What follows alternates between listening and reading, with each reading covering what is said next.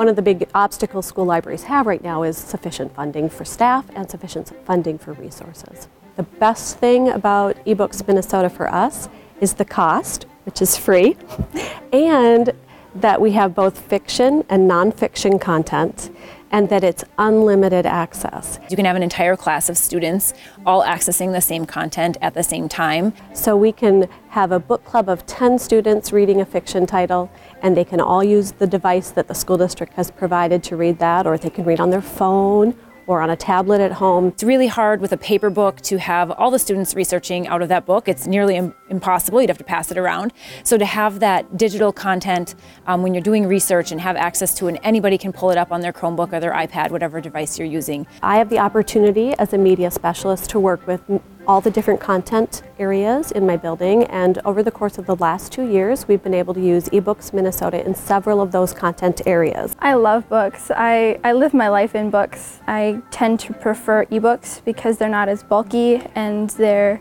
easily accessible. I don't have to go searching through a bag or a backpack, and I can just pull out an electronic, if it's a phone or a laptop or a tablet. We're so grateful for the resources provided by the state of Minnesota and by Minitex through the University of Minnesota Libraries.